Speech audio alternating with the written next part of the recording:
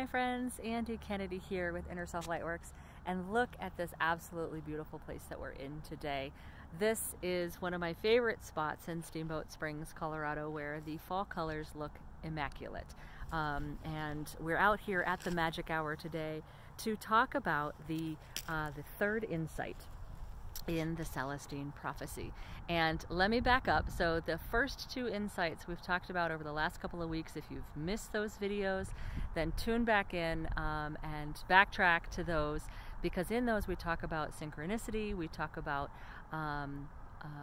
the meaning and that there are no coincidences. That's our first video.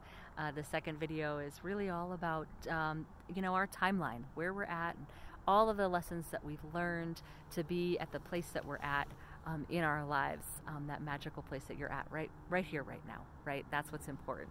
I just want to spin around again. Like, this is just such an absolutely beautifully magical place.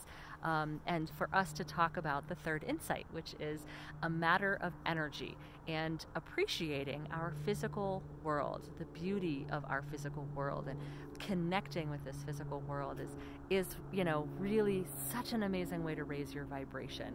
Coming out here in nature, being in this beautiful spot is one of my favorite things to do, and it really is what drew me into this book and this course, because honestly, I have always had this connection to nature, and it's not just the natural world, it's our animal kingdom, it's our plants, it's the things that we eat. And so, our connection to plants and nature, especially at this magic hour, can raise our vibration. Of course, it doesn't go without saying to also make sure that you eat high vibration food. And that is a big part of this insight, really focusing on clean eating, clean living, and raising your vibration through food, but also getting out into nature and feeling that vibration. We talk about connecting and feeling and praying into plants even, and letting that plant energy be a symbiotic relationship with our energy. It's really an absolutely magical chapter and unit in the Manifesting with Synchronicity course.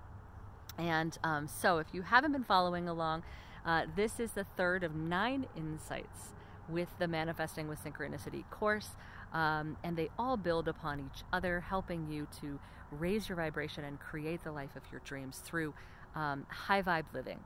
And like I said, we start with kind of the basic awareness around synchronicity, and then start moving into energy and aligning with the natural laws, and really that, having that awareness that everything is energy.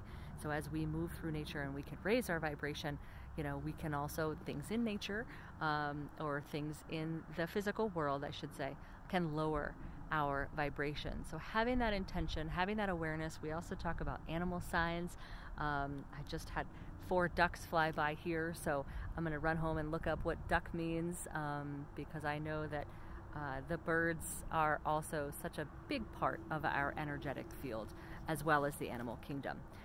Within this course, I also offer mirror words. So those are affirmations that we write on our mirrors. And we also do a meditation of the week. And this week, we, in the third insight, talk about the aura.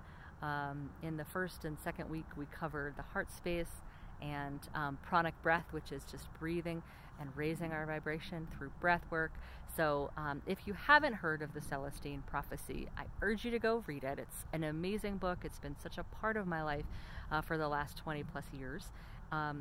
But if you want to take your journey a little bit further and a little bit deeper and a little bit higher, then join us. Join us to really take a deeper look at every insight and have practices and tools and, like I said, meditations and affirmations, so that you can continue to evolve and put all of these beautiful tips into action, because that's one of the hardest things, I think, for humans to do, is that we read something and then we're like, okay, now what? Now what do I do with this information? Maybe you put the book down for a while and you pick it back up and you actually do some of the the exercises within the book. But most of the time we don't, because we're busy, we have busy lives, and things get in the way. So I urge you to take a look at Manifesting with Synchronicity. We kick off, our next class actually kicks off whenever you're watching this, though. Our class is always running. It's a wonderful thing to join in, but our next class kicks off soon. So that's why we're running these 9 weeks of insights for you, and we hope you take a closer look. Thanks for watching. Much love.